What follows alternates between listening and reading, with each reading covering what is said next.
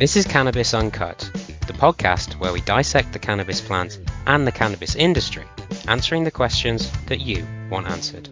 I'm your host, Andrew Barnes.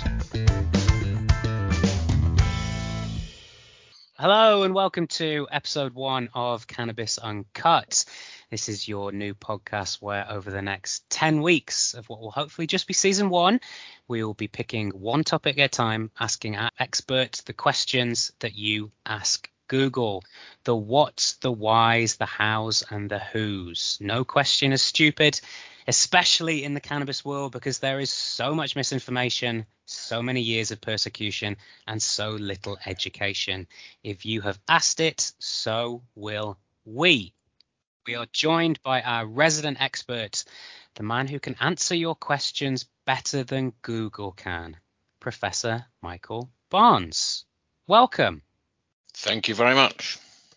Now, you don't know the format at all, and you don't even know the first topic yet, but welcome. So we're going to start this episode, like all the ones to come, by setting the scene.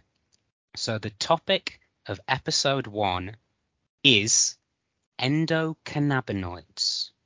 So to start off, before we ask the questions that you have asked Google, in a maximum of 60 seconds, are you able to set the scene for us? What are endocannabinoids? Yes, 60 seconds, go. Endocannabinoids are the cannabinoids that we produce in our own body. Nothing at all to do with the plant. All humans, all vertebrates, in fact, all animals with a backbone produce these chemicals called endocannabinoids. A couple of names that are best known are anandamide and 2-AG. If you happen to come across them, it doesn't really matter. There's more than that. We produce those endocannabinoids and they interact with our own brain and nervous system to produce a whole variety of functions, which we can go through, no doubt, in the next questions. Perfect. Who needs 60 seconds? 30 seconds. Beautiful Exactly. Intro. Thank you very much. So we will also start with another standard question before we get into the what you've asked Google. So in your travels around the cannabis world, what do you think the general public, Susan and David Smith, so they're the most common names in the UK, what does Susan and David know about what endocannabinoids are? I think Susan and David would know absolutely nothing whatsoever about endocannabinoids, and they shouldn't be ashamed or confused about that because most doctors also know absolutely nothing about endocannabinoids.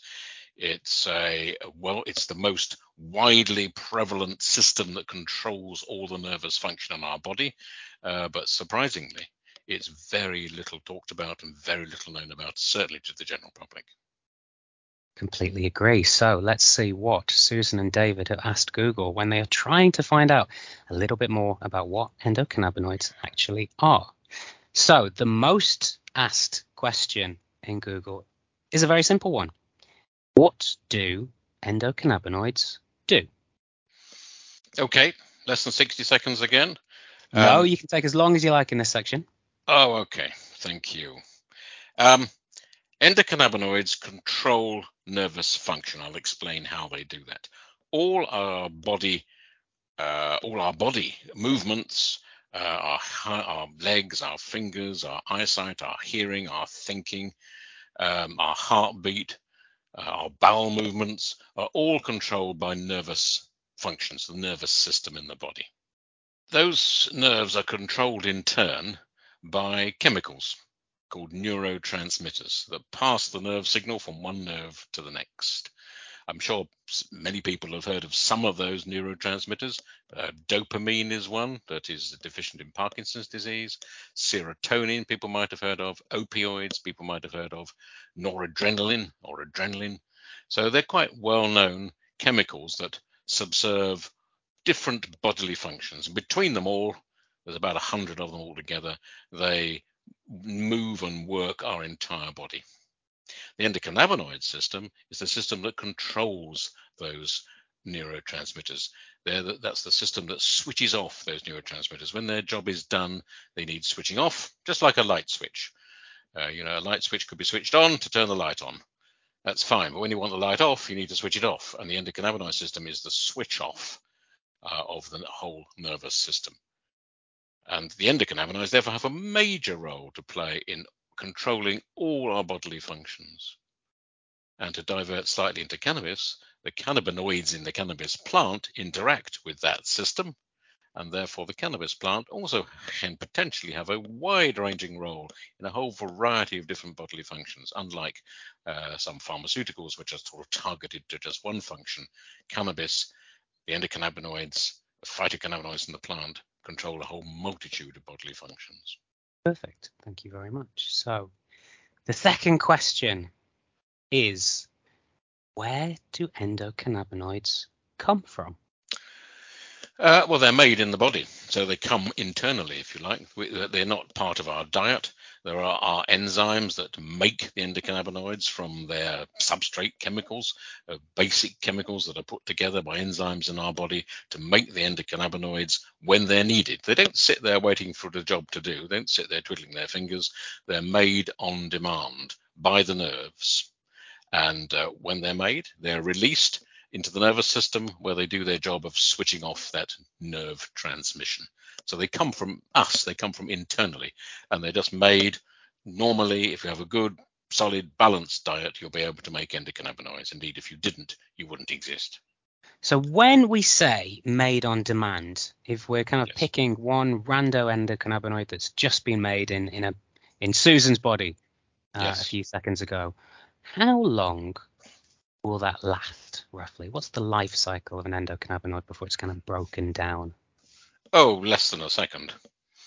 It's made in one of the nerves. It moves across a little boundary between the nerves to link with the other nerve. And as soon as it's linked with the other nerve, that switches off the signal and their job is done, and they're broken down again to their component parts. So they will last less than a second, milliseconds. So they have no long life. They're very, very short and just made for our bodily demands. Okay, so they're not able to achieve a great deal in their lifetime, but hopefully it's slightly fulfilling. Right, so the next question is, when are endocannabinoids released? What actually triggers them? When are they released? Well, to answer that, I'll just go back slightly without getting too confusing. Let's take a silly example. If you think you want to move your finger, you think in the brain, a nerve transmission comes down from the brain into the neck in this example. It then links with a nerve in the neck, and the signal shoots down the nerve in the arm to move the finger. That's as simple as that. But those nerves, the nerves where they meet in the neck, they don't actually physically touch. There's a little gap between them. This happens to be called a synaptic cleft. It doesn't really matter what it's called. It's a tiny little gap. And when the nerve signal comes down the first nerve, when it reaches that synaptic gap, a little packet of chemicals, those neurotransmitters we talked about, is released. They cross that little cleft, that little gap, and link with the second nerve, which fires the signal off. The nerve signal goes down the nerve, and you wiggle your finger. The endocannabinoids come into play as soon as they detect that signal arriving at the second nerve. They realize the signal's there. They're made on demand immediately, and we're talking about milliseconds here. They don't have to wait and finish their cup of tea. They just are made instantly. They cross back across that little gap, that synaptic cleft, to link with receptors on the other side. And as soon as those chemicals link with those receptors, it switches off the nerve signal. So it's a switch off mechanism. It's a modulator. It just controls the signal, and then you stop wiggling your finger. That's oversimplistic. Obviously it is, but it's basically how the system works. So if there was a light switch Yep. equivalent for every single thing within your house, which I suppose technically there is, are the Yes. endocannabinoids the actual turning of that light switch on and off for every single different thing within the house, if your body was a house? If your body was the house, they wouldn't turn any signals on, but they'd turn all the signals off. So every light switch, whatever that switch, whatever that electrical socket does in the house, the current is turned on by whatever mechanism, by thinking in the brain or whatever, or switching a signal on. The endocannabinoid is the switch off. It switches the light switch off. It switches the power circuit off. So it stops happening what that previous action has enacted. It's a switch off, not a switch on. Thank you very much. So this one has kind of been mentioned, but it's going into it a little bit more. So the next question would be, are endocannabinoids stored in the body? So we've mentioned that the life cycle, a typical endocannabinoid, is incredibly short, but is the body always doing some kind of process to make them? So will your body ever have no endocannabinoids in it? No, because even when you're asleep, the body is still working and still functioning. There's still nervous transmission going on to keep your heart beating, to keep you breathing. When you wake up in the night, to look, to go to the toilet, to look, to hear, to listen, the body is always 24 hours a day is working. Otherwise, frankly, you'd be dead. And if the body is working all the time, the endocannabinoids are being formed all the time and broken down all the time. So there's never a time when there's no endocannabinoids, because that would imply that none of the nerves are working and basically you'd be dead. So, but they're not stored. There's no endocannabinoid reserve at all. They're just made on demand, do their quick job, and within a second, they're gone again. So the more that your body is doing at that particular amount of time, at that particular point in time, the more endocannabinoids you will have at that precise moment. So in terms of a pie chart of when your body has the most, at night when you're maybe in REM sleep would probably be the time when you have the lowest amount, because your body is doing the least amount of work. Yes. But when you're doing something physical, running, you're engaging most of the body muscles in that action. That's a lot of energy from the nervous system, moving those muscles. When you're thinking, when you're perhaps writing an essay at school or looking at a computer, you're still engaging a multitude of nerves, even if you're not actually moving. So when you're doing something in the daytime, it doesn't have to be physical exercise, it can be mental exercise. That's the time when the endocannabinoids are at their maximum. And you're quite right. At night, at sleep, when you're quiet, when the room's quiet, they're probably at their minimum. Brilliant. Okay, so 2 last questions. Yes. This one may be tricky to answer because I doubt anyone's actually counted them. But one of the most asked questions in Google was, how many endocannabinoids are there? So that could mean different types, or it could mean total. I think probably no one knows the grand total in terms of weighing them or anything remotely like that. We know there's 2 main endocannabinoids. I mentioned those earlier. One's called anandamide, which happens to be Sanskrit for joy or bliss. There's a quick pub quiz diversion there. The other one is called 2-AG, which is short for a long, complicated name, which I won't bother to say. But there are probably 8 or 10 others called N-acetylcholamines, for what it's worth, in various shapes and sizes. So we don't know for certain, and there's probably many that are not yet discovered, but say there's about 10 different chemicals that act as endocannabinoids and do the job I've just described. And they are all just instantly made and instantly degraded again once they've done their very quick job. I'm going to have a go at 2-AG. It's 2-arachidonyl glyceryl. I've failed there, haven't I? 2-arachidonyl glycerin acid. Something similar to that. It's similar to that. I think you and John and Susan, whoever they were, should stick to 2-AG really. 2-AG. Yeah. We'll stick to that. Stick to that. So the last question is, how do endocannabinoids affect the brain? Well, they don't just affect the brain to start with. As I said, they affect anywhere in the body where there's a nerve, which is over the entire body. There are endocannabinoids. They're all over the place. If you want to break it down a little bit crude, a little bit simplistic, what do they mainly do? Well, they mainly have a sort of modulating, a calming down effect as part of their switch-off mechanism. So if there's a pain in the body, it will act as an analgesic. It will act to calm the pain down. If you're anxious, it will calm the anxiety down. So you can think of all the things that stimulate the body, if you like. The endocannabinoid system is a destimulator, a relaxer, a calmer, a modulator. And that's basically how it works. There's lots of different things you could go through. I mean, if you've got muscle spasm, it relaxes muscle spasm, for example. There's lots of different individual things they do. But if you basically think of the endocannabinoid system as the calmer downer, the quieter downer, it's called homeostasis. It keeps the body in a sort of even keel. That's basically what they do. Perfect.